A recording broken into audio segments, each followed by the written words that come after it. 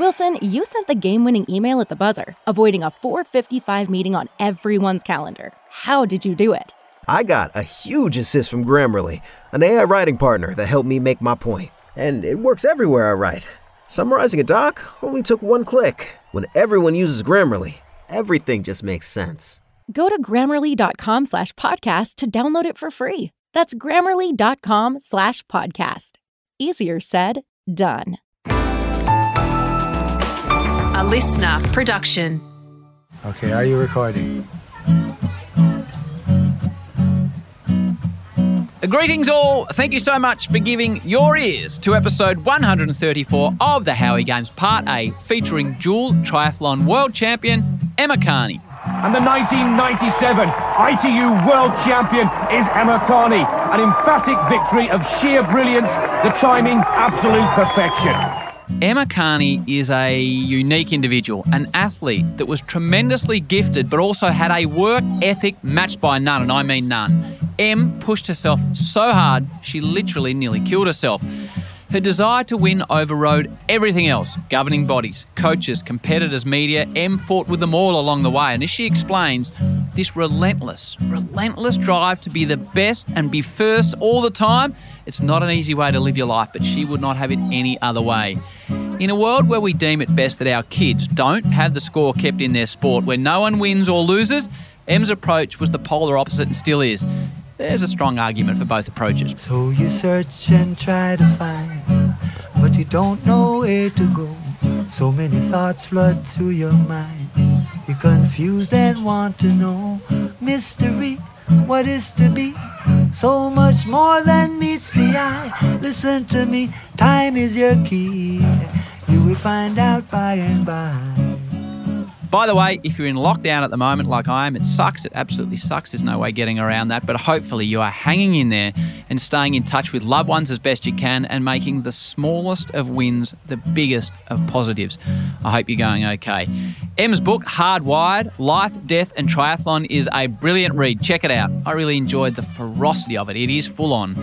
Emma Carney is without doubt the most single-minded athlete that I have ever spoken to. In her eyes, she either won or she failed. Enjoy the story of an athlete who gave it everything, every time. Emma Carney. So when you search and then you find and know just where to go, and thoughts that once used to cloud your mind, you see clearly and now you know. Mystery, what is to be revealed in King Selassie. Come on children, trot with me. We want to reach Mount Zion. Welcome to the Howie Games, a superstar of Australian sport, Hall of Famer, a two-time world triathlon champion and a serious athlete. Her name is Emma Carney and I'm pumped to have her on the show. Em, it's great to see your smiling face. How are you going? Thanks for having me. It's great to be here. We are here to talk about life and your phenomenal book, and I don't say that lightly, Hardwired, Life, Death and Triathlon, which you kindly sent me. I have read it, and it's not your normal sports book, Em. Before we get into it, if you had to say what this book is about in 100 words or less, what would you say to me?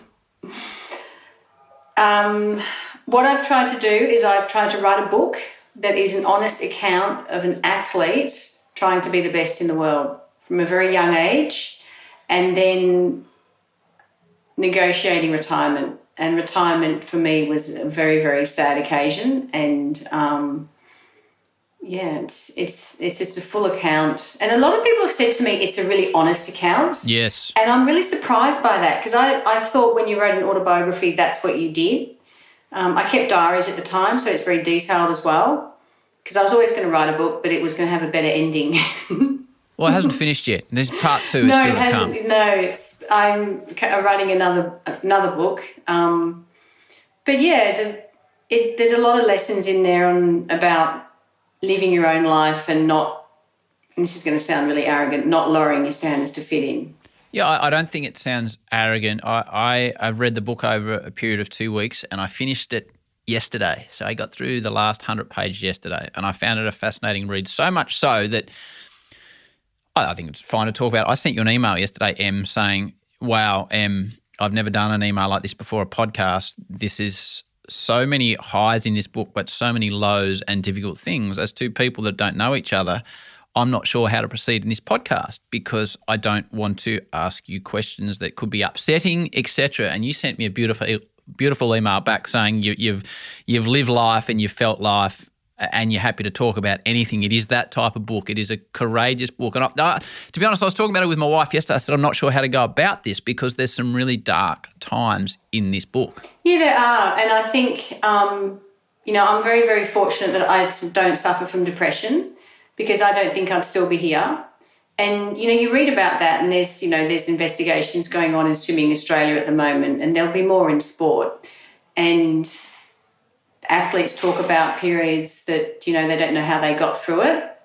And I was never that type of person that suffered from depression, but I can see why people would go, you know what, this is so bad, I don't know how I'm going to get through it. Yeah. It's really sad. And it's a big reason why I coach now because I don't want athletes to have to go through, male and female, I don't want them to have to go through what I went through because it is wrong. We will talk about a lot of what you went through. Before we get into your journey, you mentioned it in the player profile about mediocrity and being scared of mediocrity. What is it like to live life when you are as driven as you are? Is it difficult to be as driven and high achieving as you have been in your life? Is it an easy life? Is it a difficult life? No, I think it's a difficult way to live. And I think it's, I actually frustrate myself because, I've, as I progress through life, I have increasingly smaller circles that I can work in. Yeah, right. It's very, very frustrating. And there's only a certain number of, I suppose they're called communities that I can work in. And one is World Triathlon and another one is my old school. Wesley in Melbourne, Wesley College. And they're the two organisations that understand me, that understand that I actually push and push and push and push because I actually would like the best to happen, not because I'm trying to be disruptive or not because I'm opinionated but I think it is quite a relentless way to live, yeah. It must be tough to be relentless all the time. Are you relentless with everything in your life or just the sporting part of your life? No, I think it's, I have a passion for sport and, put it this way, my sport, when I was racing, the sport of triathlon, we were by far the best country in the world. Yes. And we're going to drop outside the top 5. And I just don't see a reason why we should be like that. A country doesn't suddenly stop having talent. A country doesn't stop, having a younger group of athletes through that suddenly don't want to win. And, you need to look at what's being done in the sport. So in that area, I'm very, very much push to make things better because they should be better.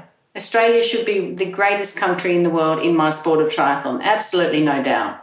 Have you learnt to push in a different way? The AIS would say no, and I've been told by, Peter Condy at the AIS that I needed to adjust the way I behave. But you don't have time in sport. You don't have time to sit there and wait 4 years. Okay, let's see if this works. Let's see if that works. No, you don't have time. It's not working.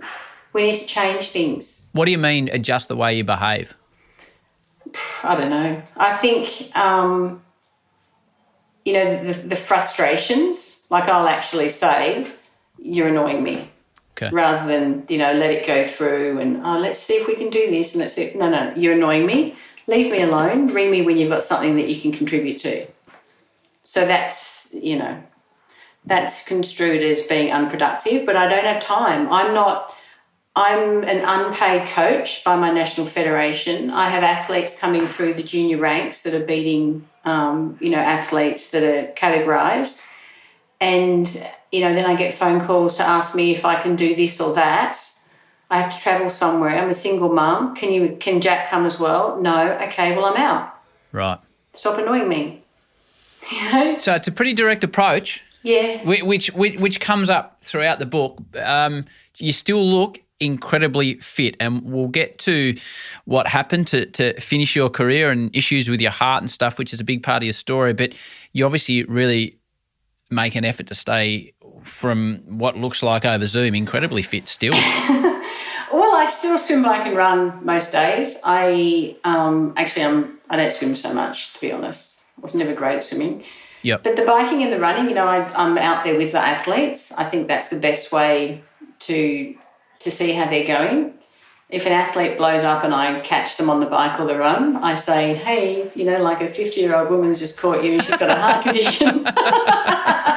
And you would have been the best in the world. Good luck. So a lot of people will be able to relate to this. Say I said to you, all right, Em, you cannot exercise for 3 days. What's that going to do to you? I mean, I had days off. Yep. And, you know, as soon as someone says I can't do something, okay, that does my head in. Yes. So I immediately would have a problem with that anyway, even if I could get through it. But it's part of my life. It's part of, you know, it's like breathing. Every day outside doing something. I didn't do triathlon because I was good at it. I did it because I loved it. I love sport. I love everything to do with being outdoors. I don't understand. That's another thing these days. There's a lot of coaching indoors and using trainers and let's get the data and let's smash the hell out of this screen. And it's like, no, go outside and suffer in the wind, suffer on the road. Mm. We've got the greatest country in the world to be out in. Why are we inside looking at data? And when you train now, and as I said, we'll get to the heart situation, do you still suffer or is it just getting out and enjoying?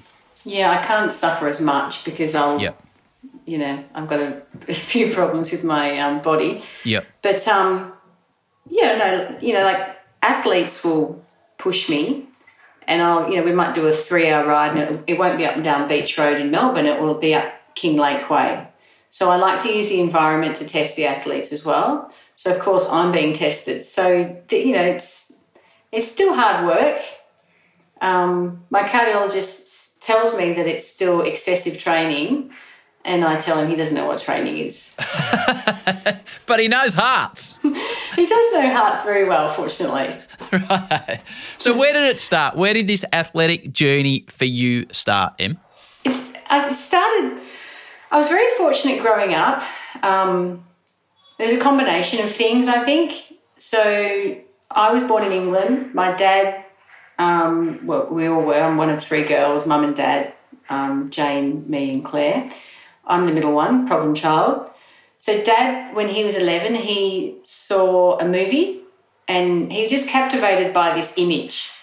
And he said to his granddad, what is that? And he said, oh, that's Australia. If you ever get the chance, you've got to live there. So Dad at the age of 11 was like, right, I'm going to live in Australia. So when we did emigrate to Australia, I was 3 and all we ever heard was, oh, this is so great. You know, Dad would look at brown grass and just say, look at the colour. And just so passionate, just loved it. So I've grown up loving the country. Like even a disaster would impress Dad. He'd say, oh, you don't do this in England. Nothing's this bad. You don't get bushfires like this in England. Right. Yeah. Even a cold, wet day, he'd say, oh, even the rain's better over here. You know? I think I'd like your dad. Yeah, so you grow up with this person that just loves Australia, and he ended up working at Adidas and he was setting up Fila later on. He ran Nike Australia. So I'd go to Dad's office and I worked out at the age of 6 when he was at Adidas. You know, I'd see Rob de Castella rock up. He'd pick up all this gear. I'd see him on TV and everyone loved him. And I said to Dad, is that his job? And Dad goes, oh, yeah, if you're a world-class sports person in Australia, it's like you could be the Prime Minister. Huh. And I was like, wow. And I love sport. I got myself banned from team sports because apparently people don't play to win. And, that was sort of like grade 5 level at school. I was too aggressive. And the school said to me, you need to just do a sport where it's you. So they just got me to run. And I always wanted to run for Australia. So what was your first race? Like as a little one, can you remember a first or one of the first races? Yeah, my first race was a cross-country race in grade 3 at Wesley College, and it was 2K, and I came second. And, you know, as boys and girls in those days, the school had just gone co-ed. And so the school said, okay, would you like to run for the school? And I was a bit young, and, you know, they're doing all this because they were going co-ed. It used to be a boys' school. Let's give all the girls opportunities. So I started turning up to the APS when it was just a boys' competition, and I would judge how well I was running by the number of boys that were crying after the race. That you'd beat. Yeah, I didn't realise it was so insulting. I like it. Yeah. I like it. So one particular race I came third overall, so there's only 2 boys that were okay with it. And then there was this big kerfuffle, and APS introduced a girls' competition. But my actual first race, my dad was very adamant. He could see that if I got a coach and started training, that I would just do whatever the coach said. I had no ability to work out what was too much work and what wasn't. So he held me back a lot. And he said that when you're in year 7, you can do the state championships for the school's athletics. And I did, and all I wanted to do was win a medal at that stage. And I did the 8 and the 15, and I came 4th in both. And I was like, oh my God, I can't believe it. So I noticed there was a 3K, and I worked out like 7.5 laps of the track. It's quite a bit of running. Mm. And I asked Dad if I could enter into that, and we got a late entry, and I won it. And that was it. That was like, whoa, okay, I really love this. Okay. So the flip side, or the two sides of this, what did winning at that young age bring you? It gave me the belief that this wasn't just an idea in my head. It sort of confirmed that it was possible. And I think it wasn't so much the winning that I enjoyed. It was more my hatred of losing. So the winning gave me the satisfaction that I was doing it right. We'll get to hatred of losing because it's either you're motivated to win or you're motivated not to lose. I've learnt that doing this podcast. So your running progressed and progressed and progressed. When do you start to think there's more than just running, and how did that come to pass? Well, I was very fortunate at the end of school. We had a coach turn up, Matt Patterson, who was the training partner of Steve Ovett. And so suddenly I had a coach that knew what it took. And his training was really quite tough, middle distance running. So he was adapting a lot of the sessions Steve Ovett did, and I was suddenly started to run really well. And, started to run well cross country, did a couple of road relays, and I was always running well overseas. What distance are we talking about when you're running overseas? Are these still... Well, cross country in those days was 6K. My selection was off a 3K on the track that I did. It was around just over 9 minutes. 9 minutes, a 3-minute K. 3K. Yeah. Holy moly. So it was, it was good and getting me into teams, but if you want to be a world-class runner, you need to run an 8:30 as a female. And you're not going to be able to find that 30 seconds in, when you're 21, 22. You've got like 5 years. So my dad could see that I was a little bit frustrated because I have no patience. And he said to me, he was at Nike and, people like Mark Allen were doing Hawaii Ironman and stuff. And Dad said to me, why don't you try a local triathlon? And I was like, what, that swim, bike, run stuff? And he said, yeah. And I said, well, it's not even an Olympic sport. What's the point? And he said, oh, well, I think it will be. What's the point? I think it will be. And I said, really? So we went down, local race in Elwood in the Bay. And It was a 750-metre swim, 20K bike, 5K run. And I thought, it can't be that hard, Looked around, there's a lot of people there. And I thought, if these people can all do it, I should be able to do it. Anyway, the swim was horrendous. I just lost 7 minutes over 750, which is like the time it takes. Had no idea where I was, just got out of the water and got on my bike, and it was really, really messy. So I'd spent all my life running in circles, in lanes, and then cross-country on courses where you could see where everyone was. And suddenly I was on a bike just riding as fast as I could not even knowing where the first girl was. So you're riding blindly at this point? Yeah, I'm just riding flat out because I know that I swam really badly.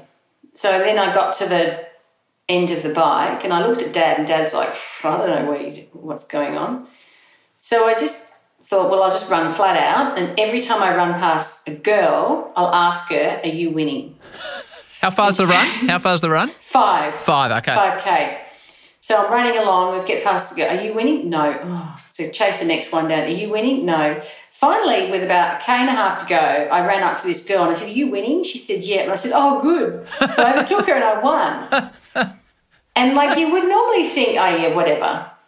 But Dad is very black and white, very much a figures man. The data that does work, like actually logic data. Mm-hmm. And he bought some triathlon magazines and he worked out from my results, if I learnt to swim, that was the big disclaimer, if I learnt to swim, I biked and outran everyone in the world in triathlon. At that stage? Yeah, he said it from one race. And then he said, and I looked at the calendar, and there's a World Championship in New Zealand in 18 months' time. He said, you've got to race this summer, train through winter, race next summer, get in the team, stay in Australia, make sure you're still working on your skills, and then go and win the world title, first race. Wow. And that was what we set out to do. And we'll get to whether you got there or not. We call that a teaser in my caper. A little teaser is what could potentially be coming. So how do you learn? What was your first pool session, and what was your swim coach saying? Oh, we've got a bit of work to do here, or? Yeah, well, the swim was really hard because, you've got some really good swim coaches in Melbourne. I spoke to the VIS, and the VIS said, look, Emma, if you're not going to take your athletics career seriously, we're going to drop you. And I said, yeah, I'm pretty sure I can win the world title. And they said, well, you're on an athletic scholarship, so you've just broken your scholarship rules. So I was like, oh, shoot me. So I just contacted swim coaches. And Dad at Nike, he was good friends. Raylene Boyle was still at Nike doing some work. And Raylene knows everyone in the sport. And so Dad said, we need a swim coach. Emma needs to learn to swim. And Raylene, she bought the idea. She didn't just fob it off as most people did. And she said, right, okay. So she found this lady, Alwyn Barrett. A number of other coaches, we'd ring him or we'd go and see him and say, look, you've got to teach us to swim. We've got to win a world title in 18 months. And they'd just say, look, get off my pool deck. You're an idiot. But Alwyn, she was really good. She could see that we were fit. We just needed technique and skill and understanding. But yeah, it was, 5 sessions a week, 2 hours a session, just learning to swim. And triathlon swimming is just all about a fast 200 metres. You don't worry about the distance because that's going to be covered off in all the volume of training that you do. So as long as you can do a fast 200 with a good dive, you should be right.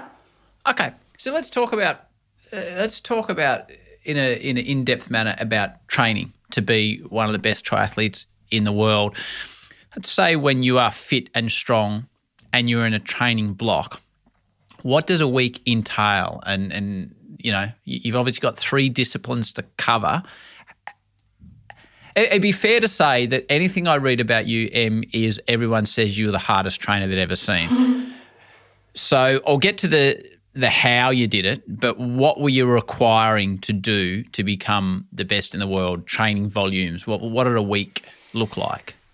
Well, looking back, I kind of played it up a little bit.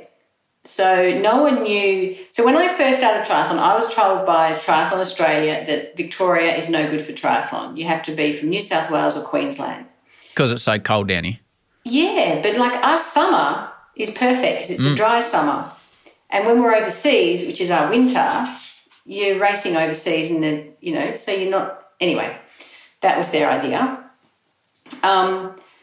So they didn't really know what I was doing, and so I started to make numbers up because people didn't really believe me. So I basically got a middle distance run program. So I ran every day because I truly believed that my strength was in the run, and I didn't want that strength to go. And there was a lot of like easy running in there as well. So it's time on the legs.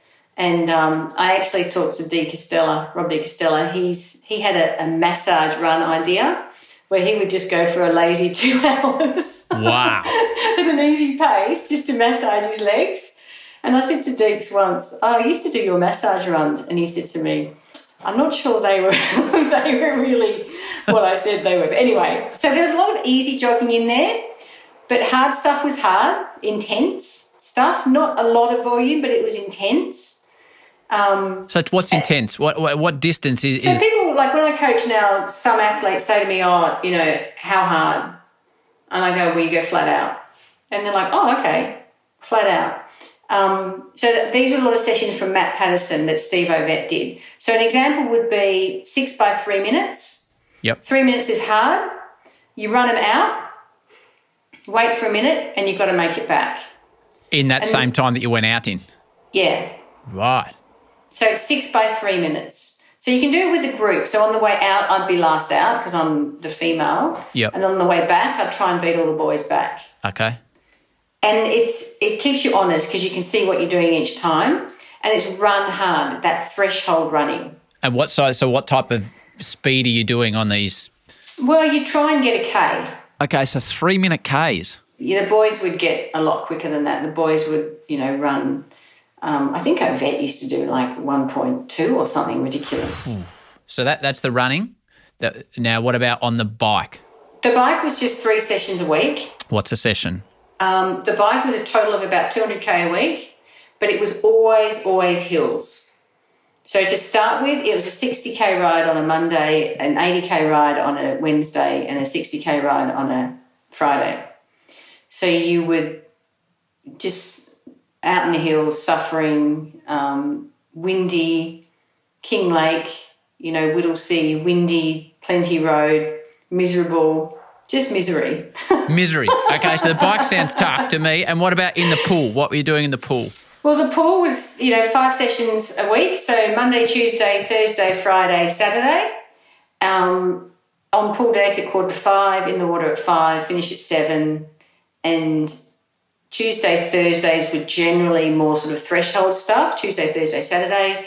The other sessions were sort of technique and skill and endurance. But you do about 25K a week. So she's a big week. A couple of questions on that. When you were competing, what was your resting heart rate? Are you a Cadell Evans type freak?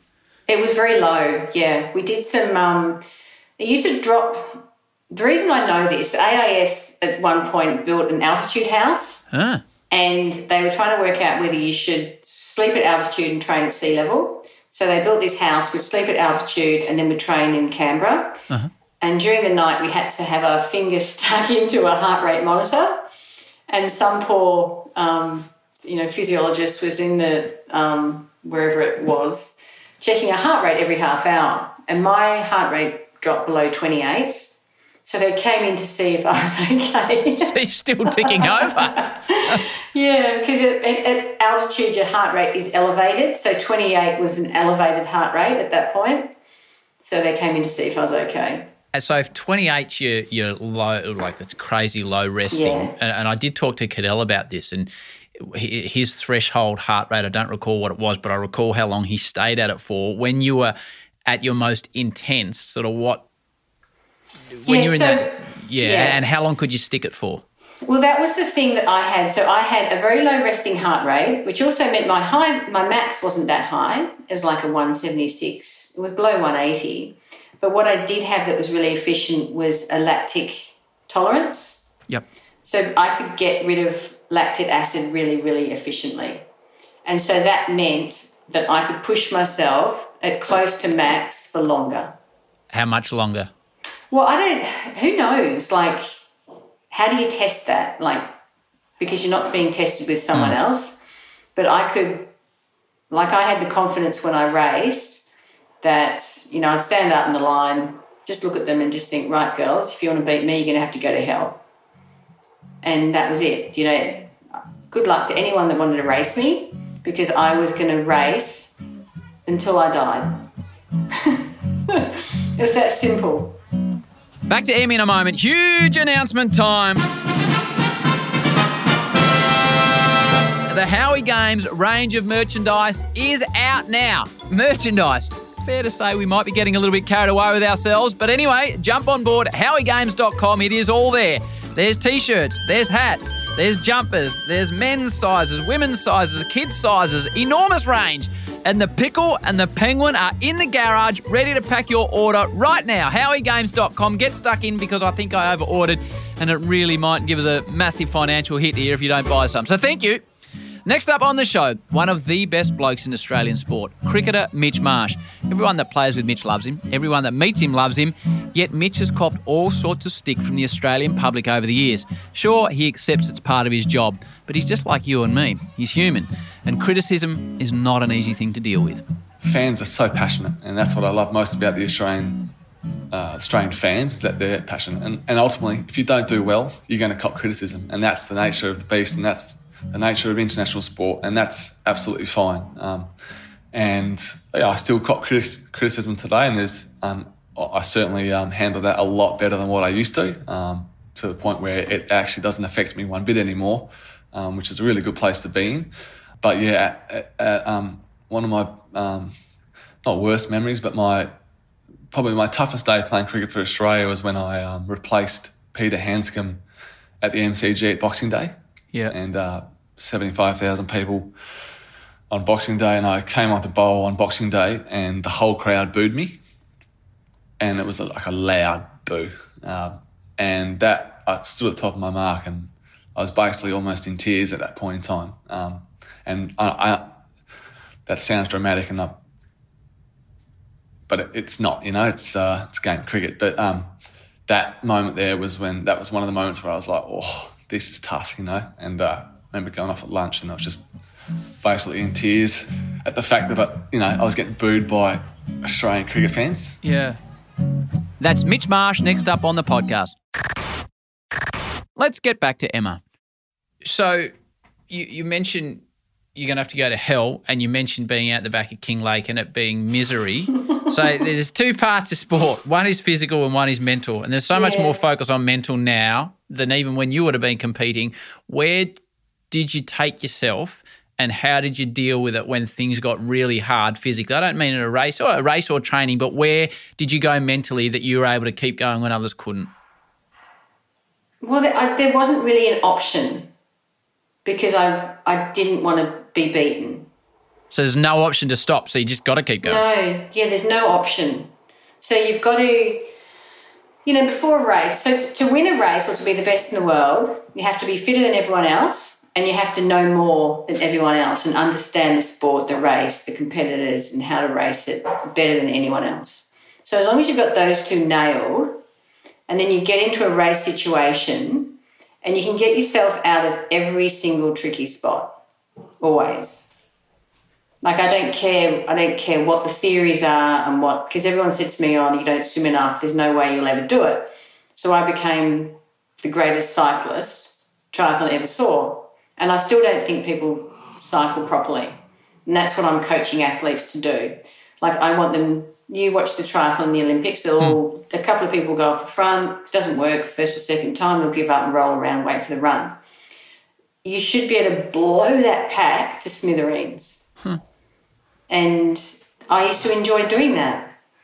So, and that was, and if that didn't work, I've got the fastest run and I'm not saving my legs. And if you want to save your legs, I'll still outrun you. So that ability to take it to the next level mentally, that strength that there's no other option, was that innate or is it something you can learn and teach yourself? I think it is. And is innate or you can teach it? No, I don't think you can teach it. It is. I don't think you can teach it, but I think you can. You can teach confidence, and you can teach and show athletes, what they're worrying about can be dismissed, but it takes time. For some reason in my life, I've never had time. Never ever had time, and until the day I die, I'll always be thinking, I've just run out of time. Okay. Everything has always been a rush. And I've actually said to my athletes when they struggle with their self-belief, this is beyond me because I don't get it. I don't understand how you can't line up on a line, hate every single person that thinks that they can beat you and allow it to happen. Huh. So, that's an area of my coaching that I've said you're going to have to speak to a professional because I don't understand it. So you had hatred? Yeah, easily, yeah. Did you hated them, or they hated the fact that they could potentially beat you? Or I hated the fact that I could be beaten. Okay. I found it, I just couldn't allow it to happen because in sport, because everything always moves on without you. So if you're not remembered for what you contribute to your sport, you're very easily forgotten. And, I grew up looking at these absolute legends in Australian sport, and I thought, well, I've got to make sure that my contribution to Australian sport is good enough to be remembered, and you had to be the best in the world. Gee, it's a strong approach, Em. It's a bloody strong approach, isn't it? Well, it's funny because I was talking to, going back to the AIS, I was talking to Peter Condy, and he said to me, yeah, Emma, you could make a really good coach, but you've only got one athlete at the moment that is progressing through. And I said, Peter, how many Olympic gold medals are there in triathlon, in the women's event? I said, isn't that the game?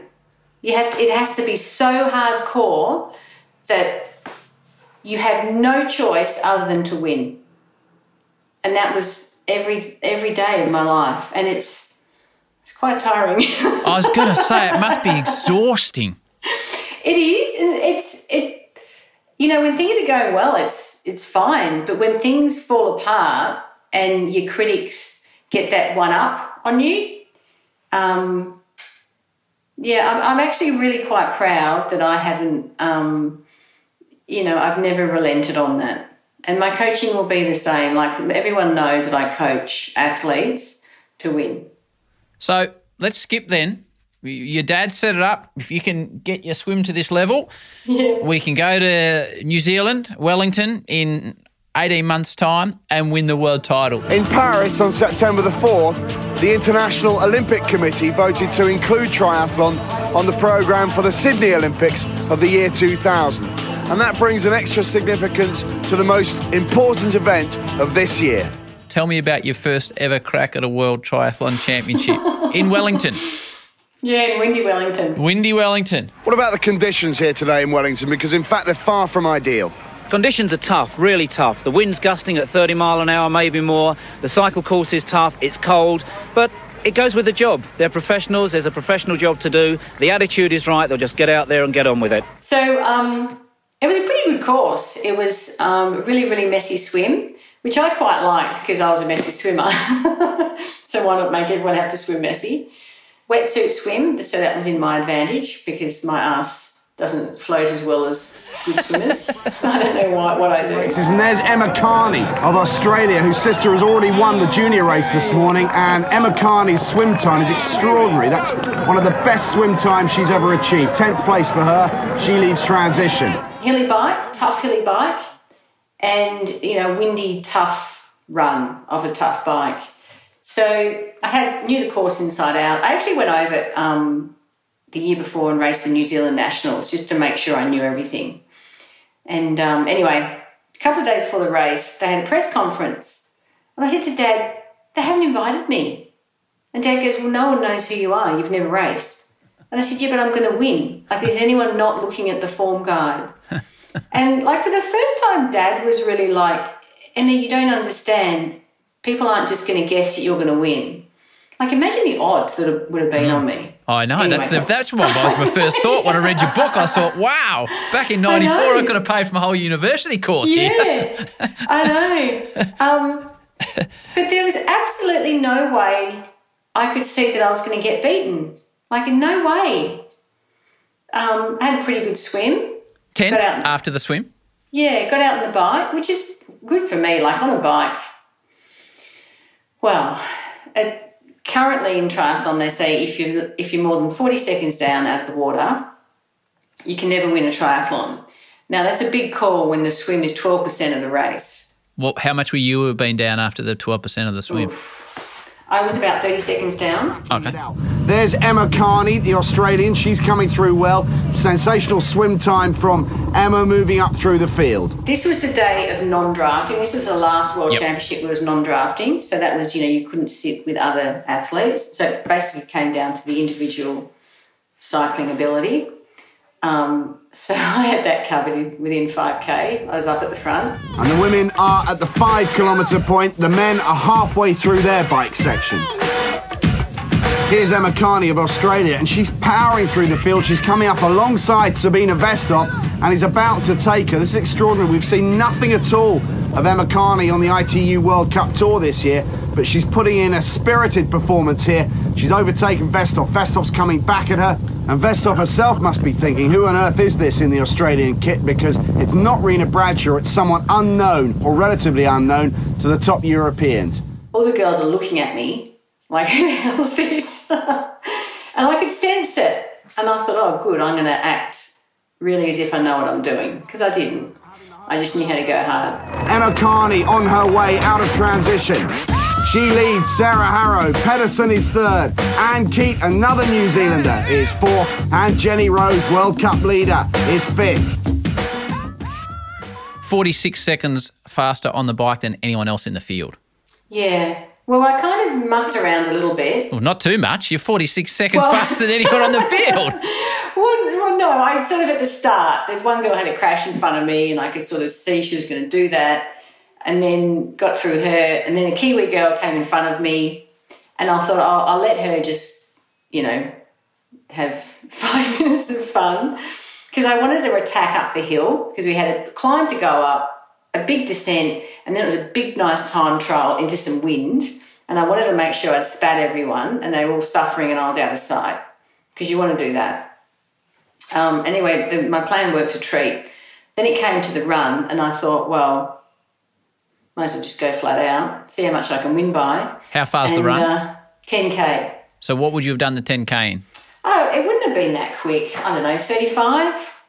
I can't remember. It wouldn't have been that quick, she says. Well, you look at what they do in the athletics, and they run like 29s now. Yeah, but they've been swum and ridden at that stage anyway. Sorry, so go on. So you get to the run. Yeah, so got to the run, and ran pretty comfy. And it's this lady's day today here in Wellington. The World Championship title within sight for Emma Carney of Australia. Ran hard, and I thought, it was out and back twice. And I thought, if I can get out and back and then out, turn around, and I can't see anyone, because there's a little bit of a bend in the road and I can't see anyone, I reckon I've won. So for the last sort of K and a half, I thought, wow, I've won. And the funny thing was, my little sister, she was also in on this plan. She'd done the junior world titles the couple of hours before, and she'd already won. So, I couldn't go and screw up and be the big loser of the family and not win. Carney now comes into the final straight. The Australian support here is enormous. There are many, many Australians who have travelled over to watch this race, and hundreds of athletes who have been taking part. So, as we were running down the finishing chute, the one thing I hadn't planned on, because everything else I'd already seen and planned and that was going to happen, as I was coming down the finishing chute, you hear people say, who's that? So if you look at the photos of me finishing, I'm actually looking down, because it's actually quite embarrassing, because everyone's like, who the hell's that? Well, you won by 2 minutes and 12 seconds. And the commentary says something along the lines of, this is a big surprise. Yeah, I know. Yeah. Emma Carney comes home. Perhaps a surprise, but no doubt worthy. Carney is the world champion for 1994. There was, the commentary was really quite unfair on me. They said, Emma would be really surprised by this. And, but no, it was the most expected win I've ever had.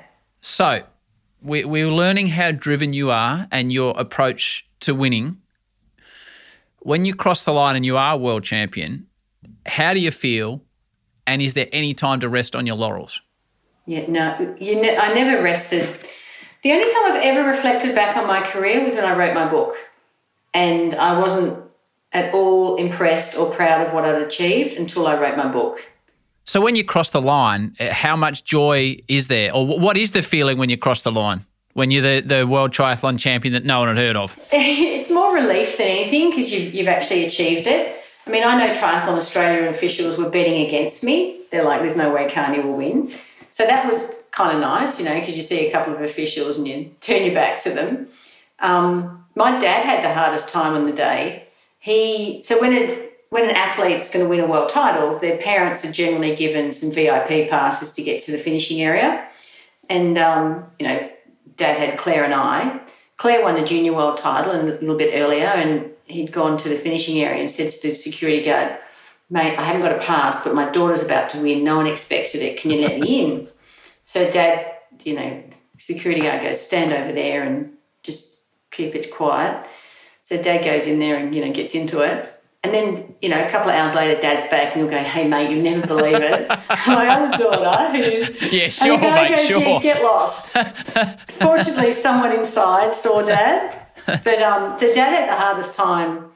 But, yeah, when you win a major race, it is more relief. And there's no sort of, standing around. You got to do your immediate interviews, off the back as soon as you cross the line. Then you're taken away for drug testing. Being an endurance sport, you're generally in drug testing for 2 to 3 hours. So when I came back, pretty much the day was over. And I was then taken into a press conference. And I've never been to a press conference before. And everyone had been waiting and waiting and waiting and waiting because no one had even interviewed me before. So it was the most packed press conference of the weekend. And I sort of sat there and they said, I remember they said something like, "Who are you?" Wow. I said, so yeah, it was odd. That's the end of Emma Carney Part A, Em's brush with death. That's in Part B. See you there, legends.